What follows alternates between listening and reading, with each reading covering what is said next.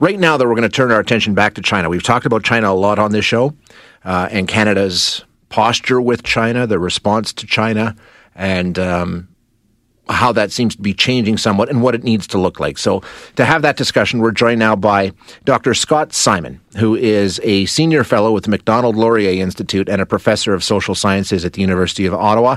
Doctor, thank you so much for your time today.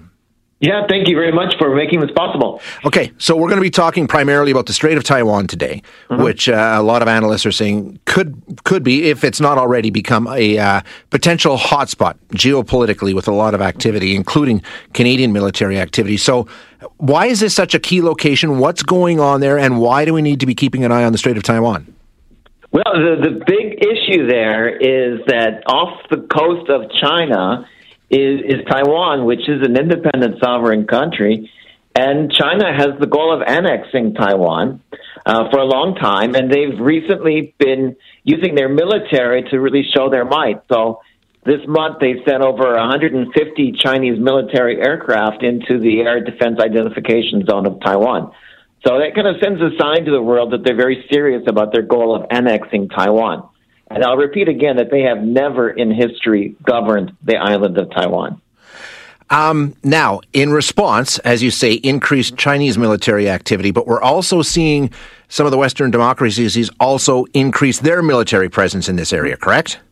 That's absolutely right. In fact, just recently, about last week or so, Canada sent the HMCS Winnipeg through the Taiwan Strait, accompanied by the American missile destroyer, the USS Dewey.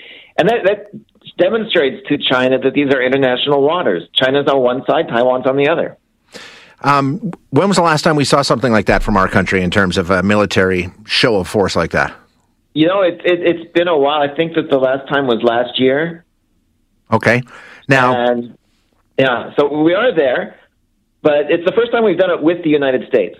So, the two Michaels, the diplomatic impasse that we had with China for so long that finally broke a few weeks back, is that part of this, do you think? I mean, does it give us a little more freedom to act in different ways in that part of the world? You know, I think that there's that perception, but we have been involved in that part of the world very much through military exercises with Japan and the United States and our allies.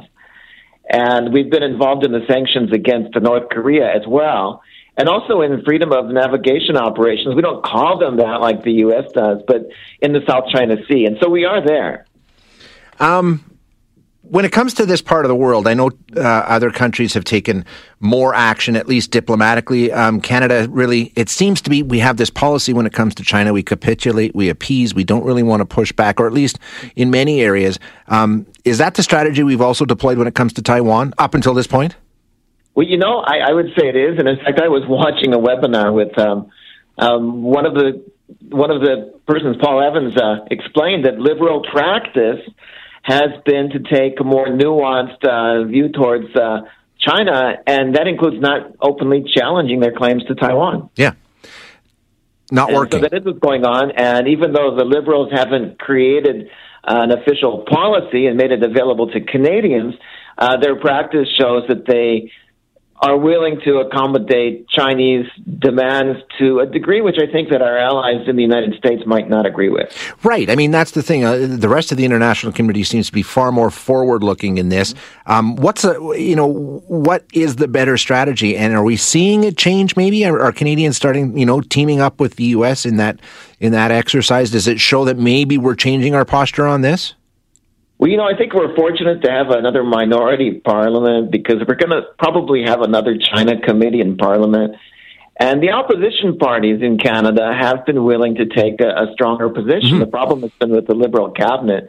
And we're going to have the same prime minister and probably some of the same characters in the cabinet. So I don't really see too much change. I think parliament will keep their feet to the fire a bit and try to make some advances. There was a private members law that was presented before Parliament called an election. So what is the best approach? Is it to be firm and to be consistent and to sort of take a stand one way or the other on this?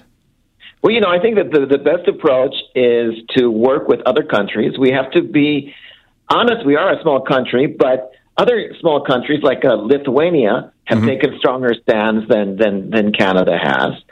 And so we need to stand behind our allies. And it's not just the United States. I think that probably the most important one to stand with would be Japan, because that's right next to Taiwan and China. And Japan would definitely be involved if there's a conflict. So we have to work with Japan and our other allies to prevent a conflict from happening.